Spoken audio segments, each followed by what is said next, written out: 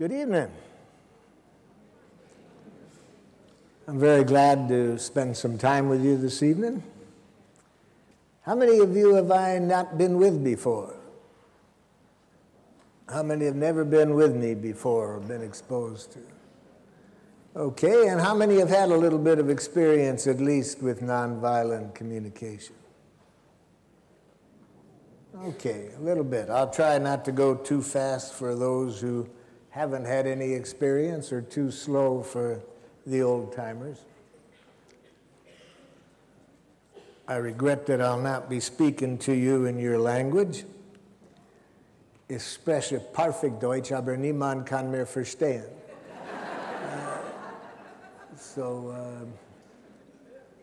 And though we only have a little time, I'd like to have this be interactive tonight, because I think people usually get a lot more out of trying it out as we go along.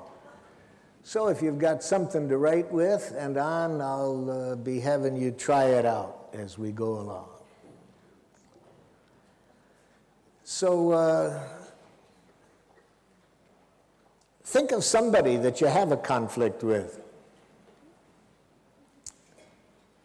And this might be somebody at home.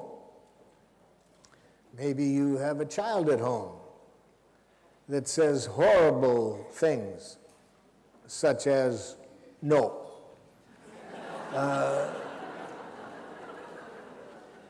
Or maybe you have somebody at work that's not producing as you would like.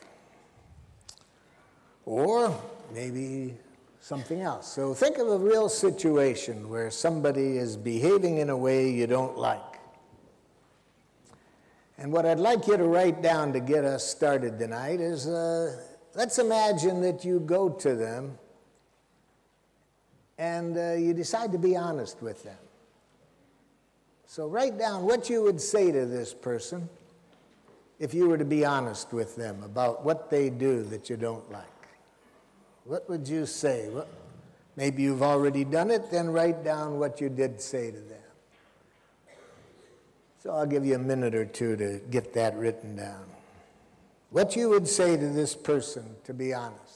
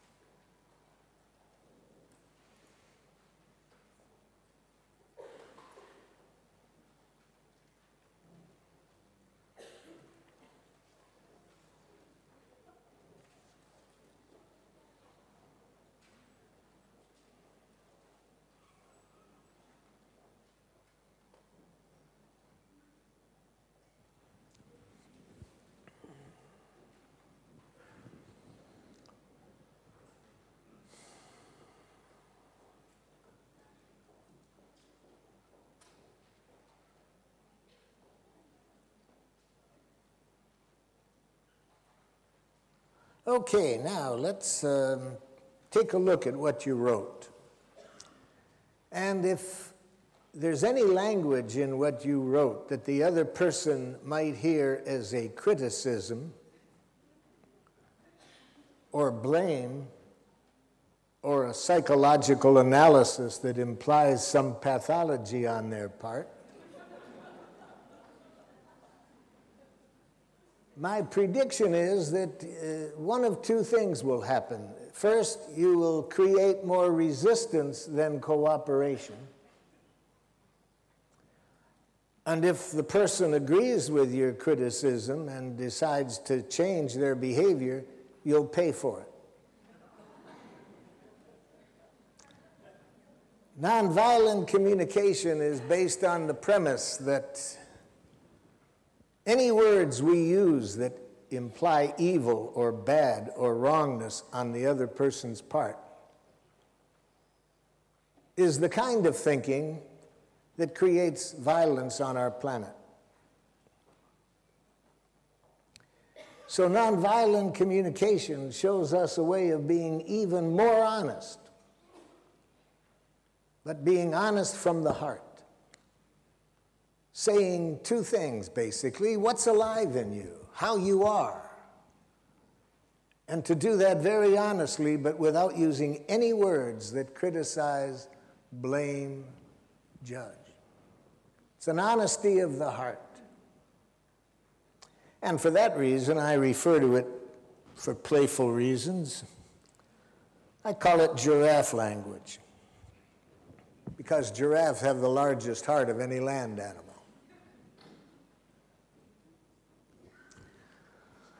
Okay, now, in giraffe language, we're very honest, but we're honest from the heart. And this requires that we be able to be literate at saying four things to people when they're doing something that we don't like, to make four things clear to them. First, to make clear what they did that you don't like, if we're talking about something we don't like. Later we'll talk about how to be honest without any praise or compliments. Praise and compliments are part of the same language that contributes to the violence on our planet. So we'll show you this evening another way of being honest when people do things we do like, that has more power and less danger than praise and compliments. So one of the ingredients that we need to make clear is what the person has done that we don't like. What has the person done that we don't like? So write that down specifically. What did the person do that you don't like?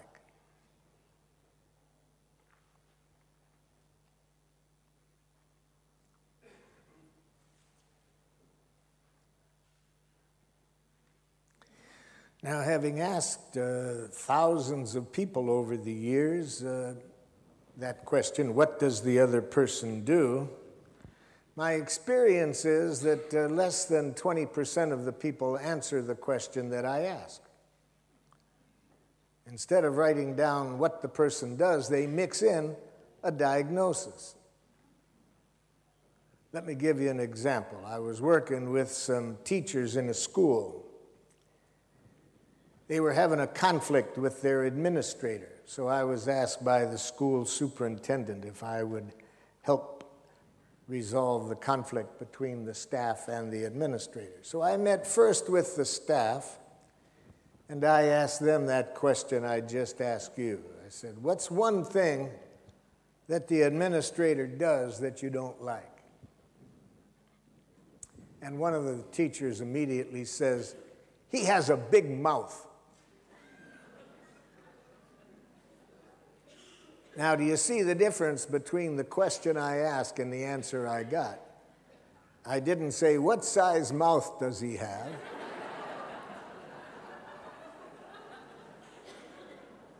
I asked what he does. And I pointed this out to him, and then he thought for a moment and says, he talks too much. I said, too much is the diagnosis. I'm asking for an observation. He couldn't do it. Everything that came to his mind was a criticism or judgment of the other person. So one of his fellow students tried to help him. She says, well, I know what he does that he's talking about. I say, what's that? She said, he thinks he's the only one that has any intelligence. No, I said, there's another diagnosis. Another woman tried to help her, and she said, he wants to be the center of attention all the time. No, that's a guess at what his needs are, but that doesn't tell me the answer to my question. Now, I wasn't surprised that they had trouble answering that, because Jadoo Krishnamurti, the Indian philosopher, says that the highest form of human intelligence is the ability to observe without evaluating. Studies of racism, sexism, and other form of dangerous thinking shows that people who think in that way can't separate fact and opinion. So this is a very important skill to have if we want to be honest in resolving conflicts, to be very specific about what people do that we like or don't like, and not to mix it up with any evaluation. So I showed them how to do this, and finally he got clear what he meant by talks too much. Here's what it sounded like when he made an observation. He said, "Marshall, in our faculty meetings, no matter what's on the agenda, he usually tells a story about his war experience or childhood experience, and our meetings last longer than they're scheduled because of that." Oh, see, that would be an observation. That's what he did. And it was decided that he would talk to him about that at the next meeting. And he suggested that I be there just in case. And at the next meeting, I saw pretty much what they were talking about, because no matter what was said, the administrator would start talking about other things. But nobody said anything at first. You could tell from their nonverbal behavior they weren't happy. They looked at the ceiling, they poked each other, they yawned, they looked at their watches, they held the watch up to the ear.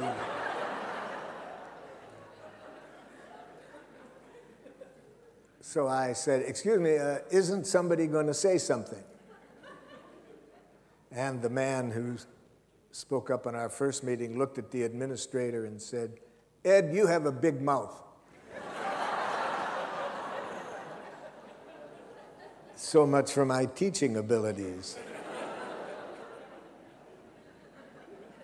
So take a look at what you wrote down and see if you answered that second question I asked you. Did you write down a clear observation?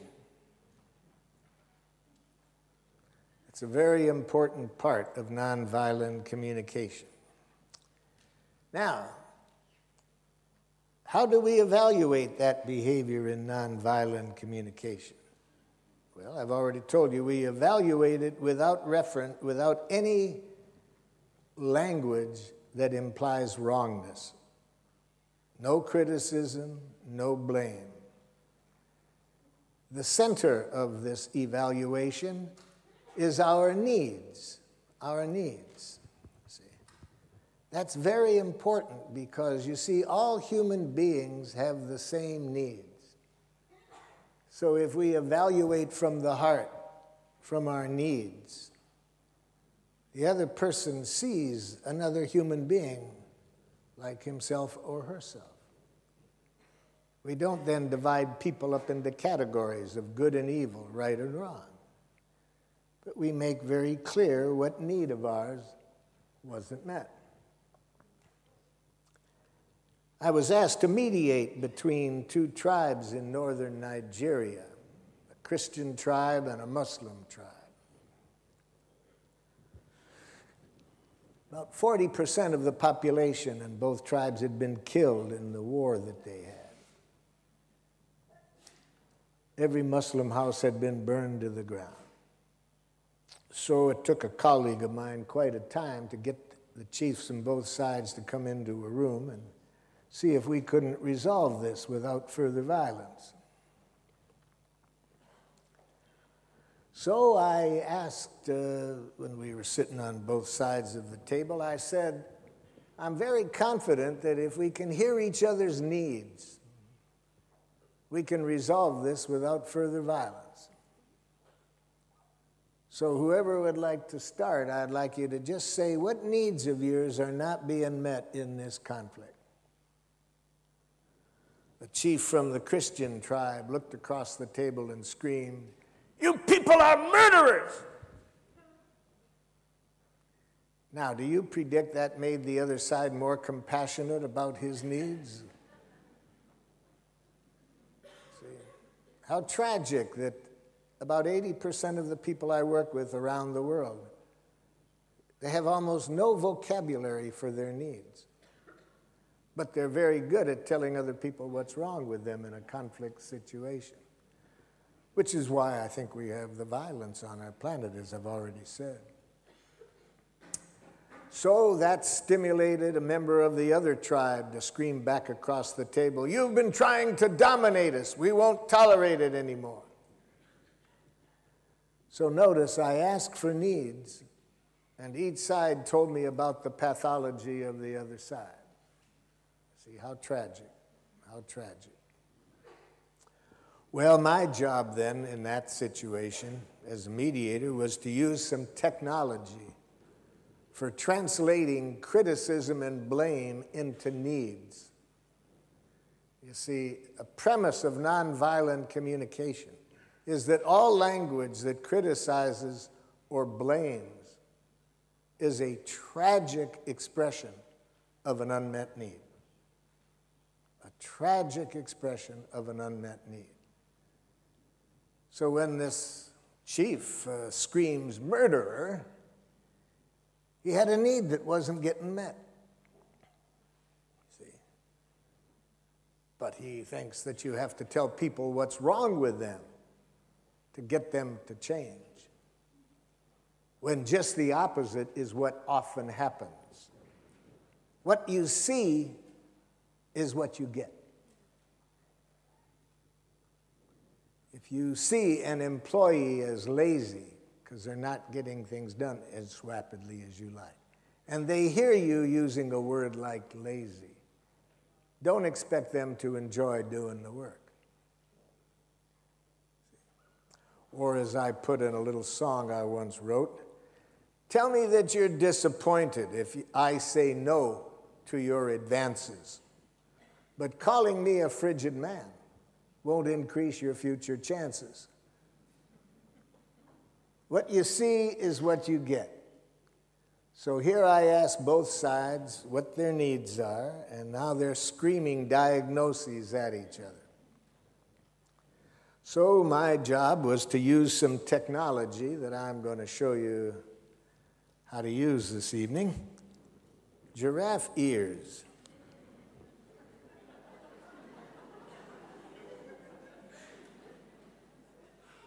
With this wonderful technology, you are conscious of what I just said, that all criticism, all blame is a tragic, suicidal expression of an unmet need.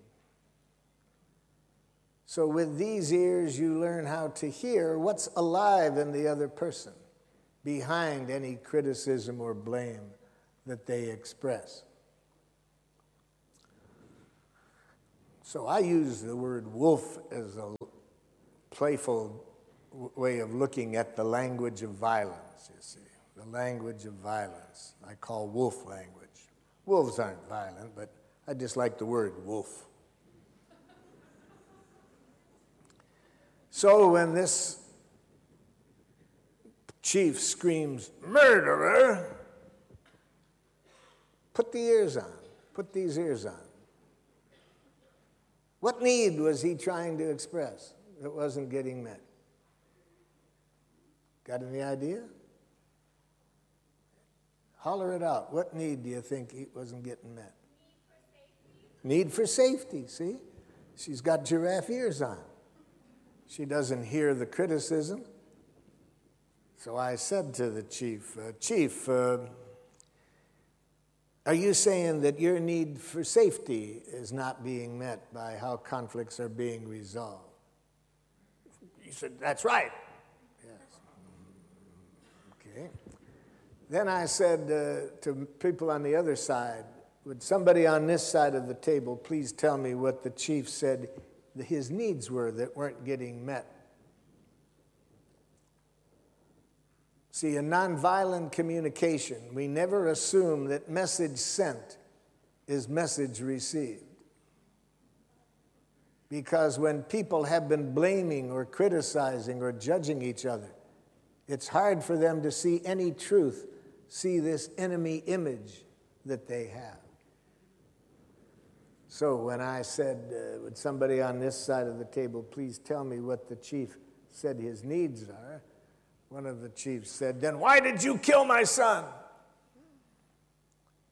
I had been told before I went in things might be a little tense because there were 3 people in the room that knew that somebody was in the room who had killed a member of their family. So I had to do a little work with this person to kind of pull him by the ears to hear the other person's needs. Okay, so now I've got one side with my help of this wonderful technology expressing a need. I got the other side to hear it. Then I translated their judgment of the other side, that they were too domineering, too controlling. And I turned that into a need, that they had a need for more involvement in decisions that were made, more respect for their ability to make choices. And I got the other side to hear it. Now, just that much took about well over an hour because there was a lot of screaming going on. But finally, I got them both sides to hear at least one need. We had others that we had to get clear as well.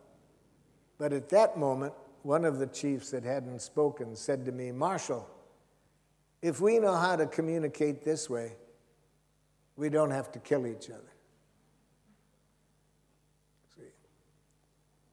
If we know how to connect with what's alive in each other without making any enemy images, any criticism, we can just hear each other's needs.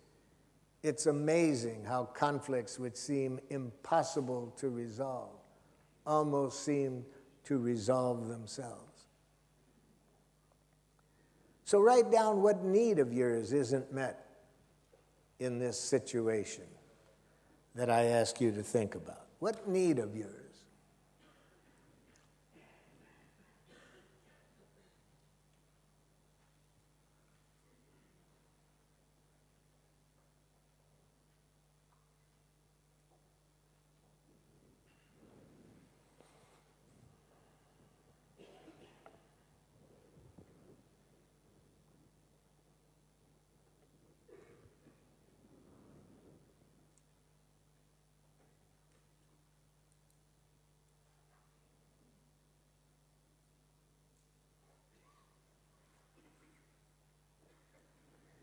Now take a look at what you wrote down, and if what you wrote down expresses what you want the other person to do,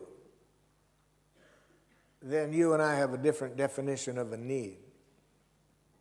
Because needs, as I define needs, contain no reference to what you want the other person to do differently.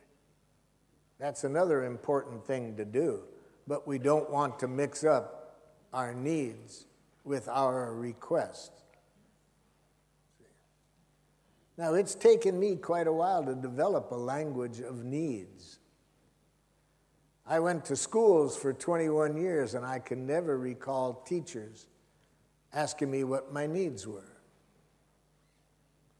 See, we have been systematically educated for about 8,000 years not to be very clear about our needs, because we have been educated to obey authority. We have been taught to exist within domination structures in which somebody considers themselves a superior who has a right to control others. And this kind of domination requires a language of domination, a language in which this person claims to know what people are. They know what's right, what's wrong, what's good, what's bad, what's selfish, what's unselfish, what's competent, what's incompetent. A very dangerous, tragic language. And that language is needed because within such cultures, the justice system is retributive justice, based on punishment and reward. So if you want to make life more miserable on the planet, not only use a language that blames, criticizes, but use punishment or reward to try to influence people. Nonviolent communication shows us ways of being more powerful than we can ever be through using punishment or reward. So if you are a czar or a king or a president or someone who wants to control those below them, you do not want people to have a consciousness of life, of their needs. Because people do not make good slaves when they're connected to life. So that's why we have been educated to associate the word needs as being needy, selfish. In the wolf world, women are taught loving women have no needs. They sacrifice their needs for their family. Men have been educated to believe that brave men have no needs. They're willing to sacrifice their life for the king, the czar, the president, the flag, or a bunch of other things. See? That's why in the schools, public schools, the primary objective is obedience to authority. Teachers that I've worked with for the last 35 years almost all say the number one thing they're evaluated by is how controlled the students are in their classrooms. When the administrator goes by, is everybody sitting up and looking at the teacher and quiet? See? So this is a very important part of nonviolent communication, a need literacy. And what goes with the needs are our feelings. Because when our needs are being fulfilled, we feel pleasureful feelings. When our needs are not being fulfilled, we have painful feelings. So in nonviolent communication, we evaluate the person's behavior with reference to those three things: a clear observation, and then we tell the person how we feel about what they have done, then we tell them what need of ours wasn't met. So that's a language of life. That's being honest by saying what's alive in us. Notice in those three things, there's no insinuation of wrongness on the part of the other person. We're answering the question how we are without saying what the other person is.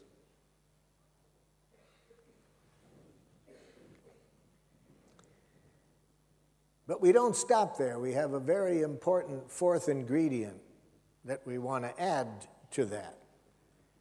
Because when we tell people what they've done and how it doesn't meet our needs and the discomfort we feel as a result of that, we want to end on a clear request that tells the person what we would appreciate their doing to better contribute to our well-being.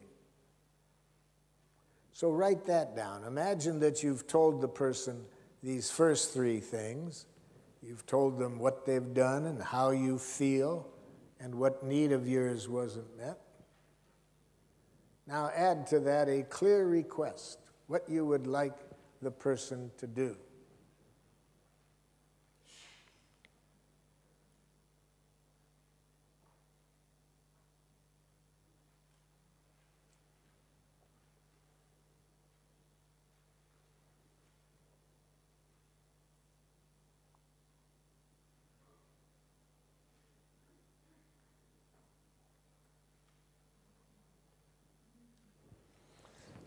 Now, the important thing here is to make sure that you tell them what you do want rather than what you want them to stop doing. See? So in nonviolent communication, we don't say, I want you to stop that. We say what we want them to start doing, what we want them to do instead. I was working with some teachers in a school. They were concerned with the number of broken windows that the students did. And when we got to this part, and I said, what is your request? What is your request of them? One of the teachers said, it's pretty obvious what we want. We want them to stop breaking windows. I said, I have an easy answer for you then. She said, oh yeah, what? I said, kill them.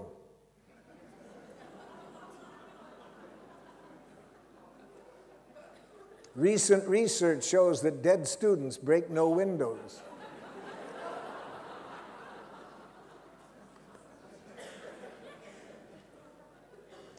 Now, as weird as that example is, look in the newspaper on any given day and see how many of our world leaders express their strategies with what they're going to get people to stop doing. And then they use various forms of violence to get people to stop doing it. So in nonviolent communication, we want people to replace what they're doing with something that is better for them and better for us. And we use a very clear language, action language. We don't say what we want the person to be, such as, I want you to be more cooperative.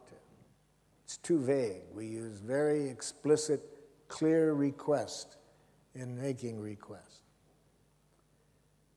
So any questions about those 4 ingredients that we've looked at so far that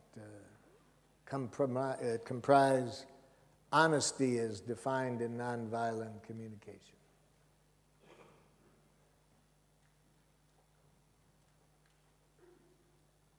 Everybody's got that mastered already, okay? Now let's imagine that you decide to try this out.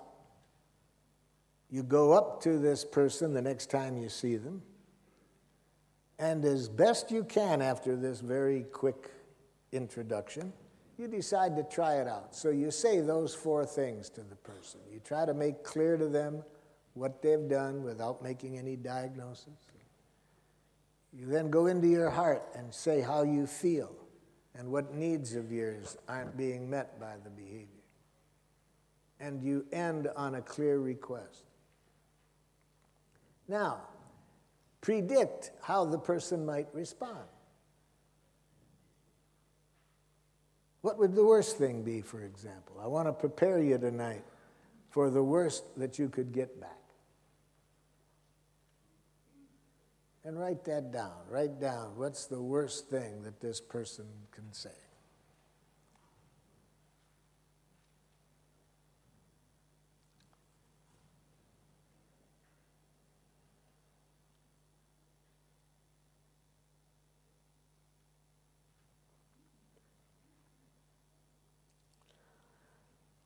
I didn't even have to say something in a refugee camp that I was at in the Middle East.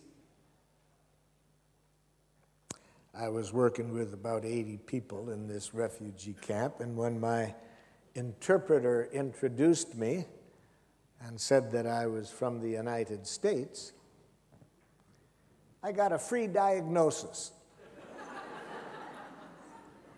One of the things I like about Wolf-speaking people, they're very generous with their diagnoses. If you're around a Wolf-speaking person, you never have to go to a psychiatrist to find out what's wrong with you. You'll always know. So all this person had to do was to hear my interpreter introduce me as from the United States. And one of the people jumped up and said, "Murderer!"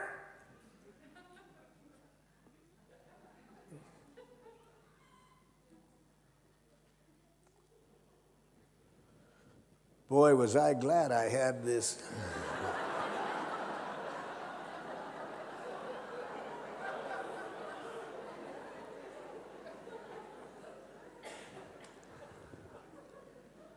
Because if I had had these ears, oh boy, I probably wouldn't be here tonight. These ears, you see, if somebody says something like that to you, you got a couple of choices. You can put them on facing inward, and then you take what the other person says as a criticism, and you believe it, and you feel like poor protoplasm, poorly put together.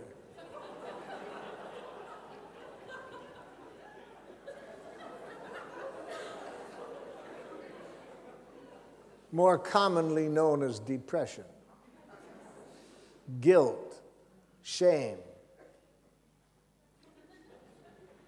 Or if you put the ears on the other way, you get angry. And then I would have said, you have no right to say that about me. That isn't fair. Who are you to say what I'm a murderer? And some of us have been very well educated to wear these ears. We're ear-bedextrous. We can put these ears on both ways very fast, you see. So somebody can criticize us and we go, angry, guilty, depressed, angry, guilty, depressed, angry.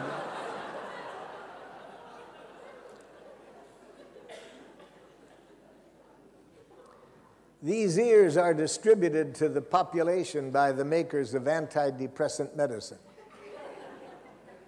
and by arms manufacturers and divorce attorneys, you see. Because when people have these ears on, there's going to be a lot of depression, a lot of violence, a lot of relationships are going to get broken. So I was very glad that I had remembered to take my giraffe ears with me that night. And with these ears, I was able to hear him singing a beautiful song. See, with these ears on, all you can hear is a divine song being sung by the other person. So what did I hear when I put those ears on?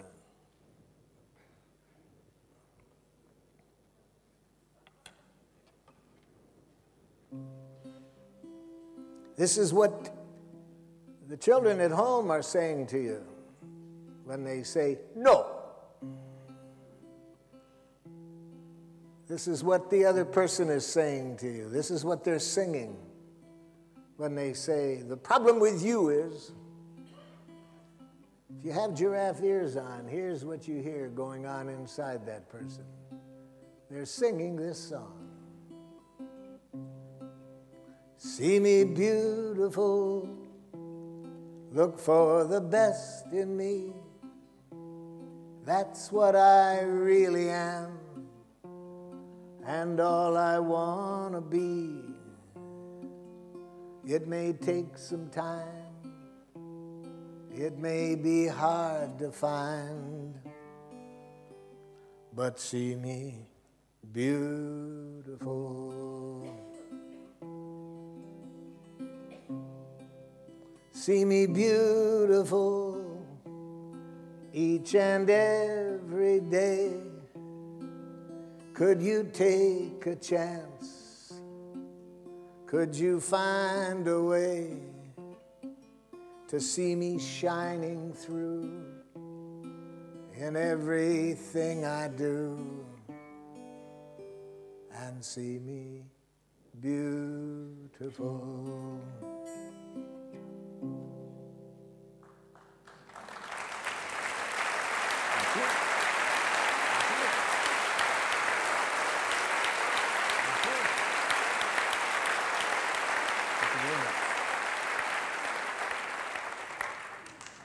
So what did I hear with these ears on? What was beautiful? I heard his pain. I saw his needs. As I was walking into the refugee camp with my colleagues, we had to kick out of the way, out of the path, several empty tear gas grenades that had been fired in there the night before when they had a riot in this refugee camp. And on the side of it was written, "Made in USA." So it wasn't too hard to guess what he might be feeling, what his needs might be. But even if you guess wrong, when you are sincerely trying to connect with what another person is feeling and needing, that's very powerful. That tells people that you care about how they are. And when people trust that you care how they are, that's your objective, to connect at that level, not to win, not to punish. You have more power. So here's what I said to him when he screamed at me, "Murderer." I said, "Sir, are you furious because your need for support isn't being met by my country?" He was a little shocked to get somebody responding that way, because when people communicate that way, they usually expect the other person to either put the giraffe ears inward and get very apologetic, or to put them on this way and get into an argument. So he was shocked for a moment. And then he said, "You're darn right. We don't have housing. We don't have sewage. Why are you sending the weapons?"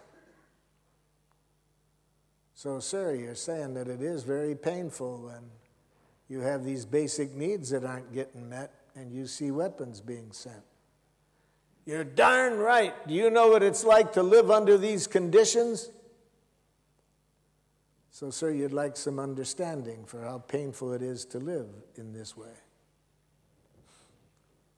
About 40 minutes later, he invites me to a Ramadan dinner at his house. We now have a nonviolent communication school in that refugee camp. All the parents, all the teachers, all the students learn nonviolent communication. All because of this wonderful technology. Now, for those of you who are a little shy and don't know that you want to be seen walking around town wearing these, in our workshops, we show people how to put them on internally.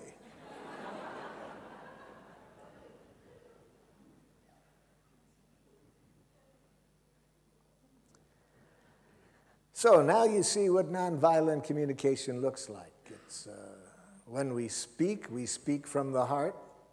We're very honest, but honest without blame and without demands, you see. We make clear requests, but never demands. Now, what's the difference between a request and a demand? See, they can sound the same, a request and a demand. Because some jackals, they make demands, but they express them in a very polite way, you see. So they will say to their child, "I would like very much that you go in and clean up your room."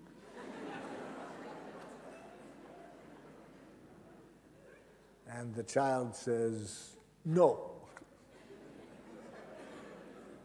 And then they turn pretty brutal. "Did you hear what I said?" Blah, blah, blah, blah, blah. So if people expect that when we make a request, that if we don't do as they request, they're going to be blamed or criticized, they hear a demand. So it's important when we make requests in nonviolent communication that it is a request, that the person knows that our objective is not to get what we want. We are trying to make a connection that will get everybody's needs met. So yes, we say what we want, but we only want the person to do it if they do it willingly. Now, when people trust that, they're far more likely to do it. So that's an overview of nonviolent communication in conflict situations. It involves saying what's alive in us and what we would like to make things more wonderful. And then no matter how the other person responds, all we hear is what's alive in them and what would make life more wonderful for them. And my experience is that when we can connect in that way, we can find a way to get everybody's needs met. Now, one woman came to a training I did. This was a 3-day training, fortunately, because I didn't make it too clear to her after the first day. She came in the second day and said, "Marshall, I went home and tried it, and it didn't work." Well, I said, let's learn from it. Let's hear what you actually said. And she did a very good job with the mechanics. She made a clear she made a clear observation to her son. She noticed that he didn't do 3 things that he said he was going to do. And she expressed her feelings clearly. She expressed her needs clearly. And she made a clear request. So I said, well, you got the mechanics right. That sounds very much like nonviolent communication. What's the problem? She said, he didn't do it.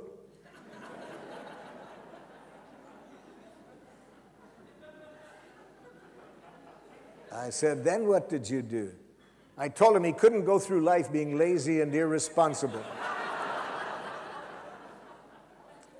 I said, I'm glad we've got 2 more days of this workshop because I can see that I have made the mechanics clear to you, but I haven't made clear what the purpose is. It sounds like you thought the purpose is to get what you want. Well, yeah. That's not the purpose of nonviolent communication, to get what you want. It's to create a connection that allows everybody's needs to get met. That's quite different. Where everybody does whatever they do willingly. That's the purpose, not just to get what you want. If your objective is to just get people to do what you want, don't learn nonviolent communication. Go to a dog obedience school and see how they train the dogs. You see.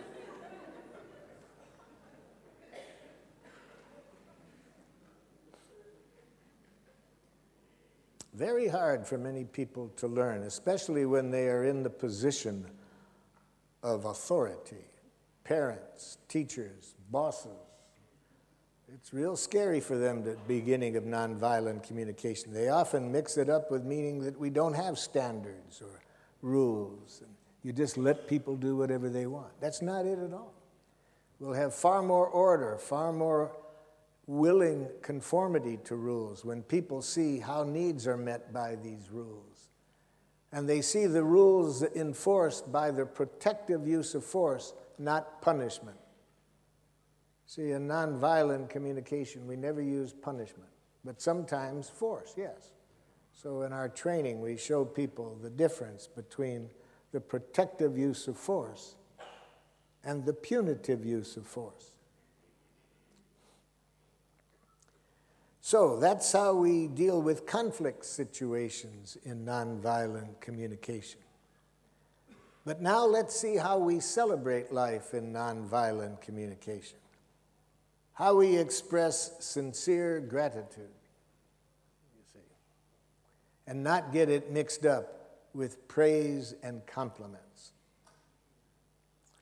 When I say to people, teachers, parents, managers in industry, I suggest, for example, the book Punished by Rewards by Elfie Kohn. And I point out the violence of rewards. And this really upsets people. They can't imagine going through life, how you'd get anything done without rewards. They tell me they've been through training programs that tell them if you praise and compliment children, students, employees daily, research shows they produce more. I suggest that they look closely at the research, and I think they will see that it only works for a short time until people see the manipulation of the gratitude, of the praise and the compliment. So in nonviolent communication, we do something far more powerful than compliment or praise. Far more honest. We express sincere gratitude that involves the same 3 characteristics that we looked at in telling people what we don't like, where we make clear observations and then tell people how we feel and what our needs are. Those same 3 ingredients are how we express gratitude in nonviolent communication. Only now we're talking about something the person did that enriched our life. And the motive is not to motivate them. It's not to reward them. The motive is just to celebrate how our needs were fulfilled by what they did. I didn't make this very clear to a group of teachers I was working with in Switzerland. And after the workshop, one of the teachers came running up to me and said, "You're brilliant!"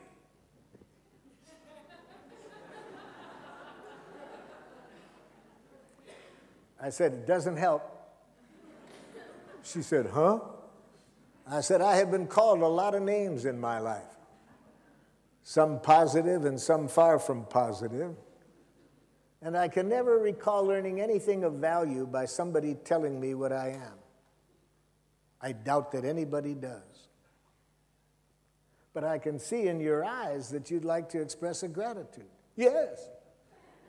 And I'd like to receive it, but telling me what I am doesn't give me what I need to really celebrate with you. Well, what do you need to hear?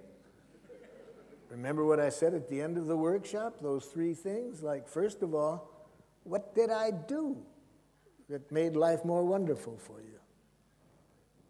She said, "You're so intelligent." Doesn't help, doesn't help. Oh, I understand. And she opened up her notebook and she pointed to two things she had written there. She said, "You said these two things." Yeah, I did. I did say those two things. I said, already, you see, that's more helpful to me than her telling me I'm brilliant.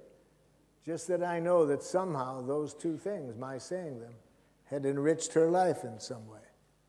Now I said it would really help me celebrate that if I knew how you feel as a result of what I said. She said, "I feel hopeful and relieved." Oh, and now if you can tell me what need of yours got met that leaves you feeling hopeful and relieved, then I can really take in that gratitude and celebrate it. She said, "Marshall, I've got an 18-year-old son, and whenever we have a difference, it just gets worse and worse. And I have been desperately needing some concrete direction for how to connect with him." She said, "Those two things you said really met that need." Now put yourself in my shoes. You see, do you want to hear a compliment, or do you want to see clearly how your behavior enriched the person's life? And do you want to have in your head the worry of what are they trying to get from me? Or would you just like to trust that when somebody does celebrate something you've done, they don't have that other motive mixed in, that they're trying to get you to keep doing it? So that's how we express gratitude. Now, one of the hardest things is how to receive gratitude in a nonviolent way. See, let me show you how wolf-speaking people receive gratitude. If you want to scare the heck out of a wolf, express sincere gratitude to them. Wolf, when you offered me the ride home today, I'm very grateful because I really have a need to be with my uncle who's visiting, so it really meets a need of mine. Okay, so I express this gratitude. Already I see terror in the wolf's eyes. And you all know what's coming, right? Mr. Duncan. It's nothing. See, it terrorizes wolves to receive gratitude. See, I've asked a lot of wolves around the world why they're so scared of getting gratitude. And some of them say, "What's wrong with being humble?"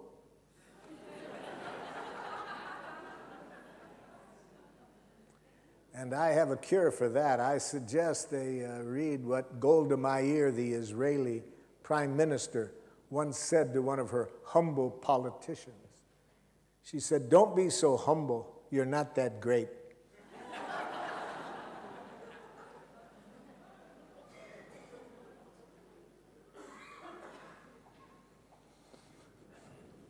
And so, how do we receive gratitude in nonviolent communication? With empathy, the same empathy with which we receive people's pain. We see what's in their heart. We see what we've done, how they feel, what needs were met. So we put all these three things together, and that is what nonviolent communication is all about. It's a language of life, you see. It helps us to stay connected with life, moment by moment. See? But it's hard to do. It's hard to take in this gratitude if you have been educated in a wolf way. See, as they say in the Course in Miracles, it's our light, not our darkness, that scares us the most. So we're not used to really seeing the power that we have as human beings to enrich life. We're not educated to see that we have this divine energy, that we have power to enrich people's lives, and that there's nothing that we like better than doing that. But to do that requires this liberation from this language we have been taught, this liberation from tactics of coercion, punishment, reward, guilt induction. We didn't talk much about guilt induction. I assume you all know how to do it, right? But just in case you haven't been taught how to use guilt in a violent way, let me show you how to do it. So this is one of my children who hasn't cleaned up their room to my satisfaction. Okay? Now, the first step in trying to induce guilt, you have to know how to look pathetic. So put yourself where the child can see you and look pathetic.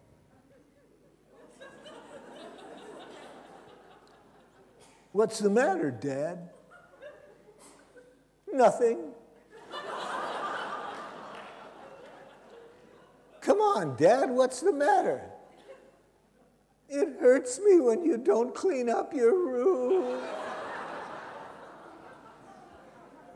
Now you'll have 18 years of daily fights about the room when you use feelings that way. See, in nonviolent communication, we never blame others for our feelings.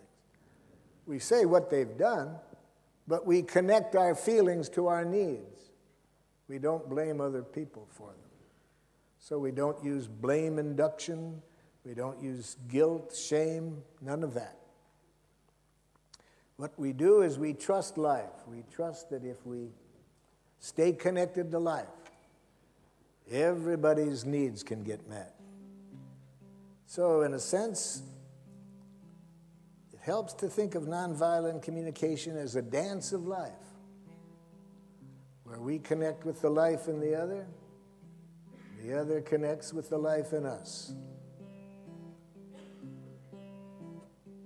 Mit dem Leben tanzen, wie die Blätter mit der Sonne, wie die Pflanzen mit dem Regen, wie die Vogel mit dem Korn. Mit dem Leben tanzen, wieder und wieder, auf vielerlei Weisen. Wir haben Angst zu geben, wir haben Angst zu leben. Wieder und wieder. Lasst uns feiern die Freude am Leben, in jedem Atemzug, in jedem Augenblick. Lasst uns feiern, mit dem Leben tanzen, wie die Blätter mit der Sonne, wie die Pflanzen mit dem Regen, wie die Vogel mit dem Korn. Mit dem Leben tanzen.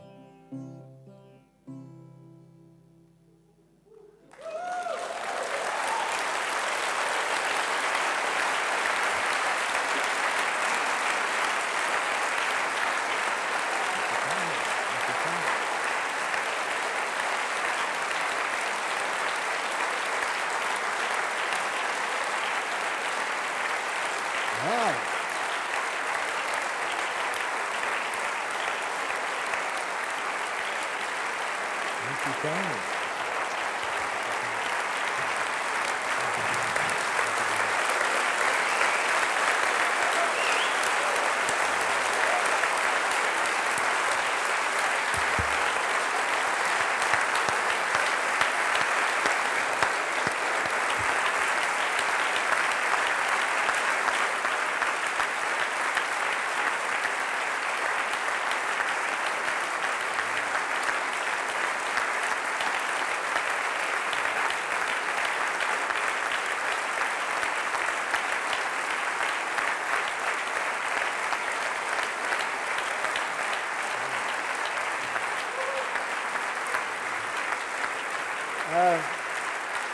Boy, I'm excited. I'm excited.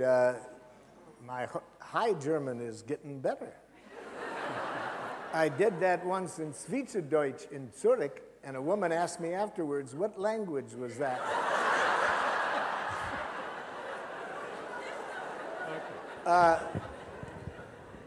I'm living in Switzerland, you know, for a long time, but there's some things about it I don't get, like where I live up in the mountains. When you pass people, you say, Grüezi miteinander. And when you sit down at a meal, you say, Gute miteinander. And one night after a workshop, I said, Schlaf gut miteinander.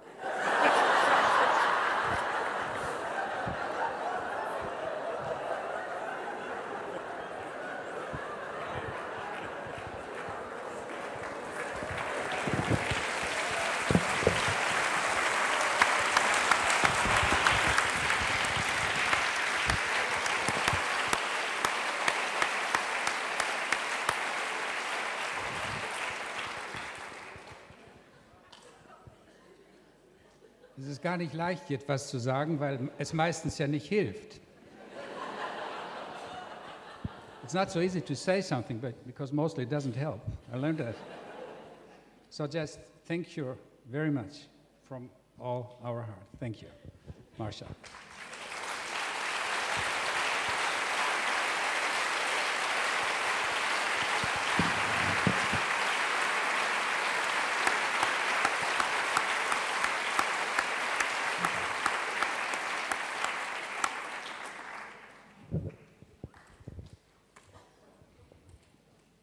Vielen Dank für heute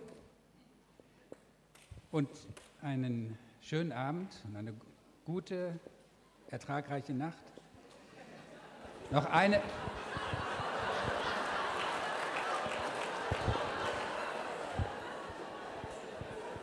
Jetzt noch eine kleine Ansage nur für die Referenten, weil das vielleicht nicht alle erreicht hat.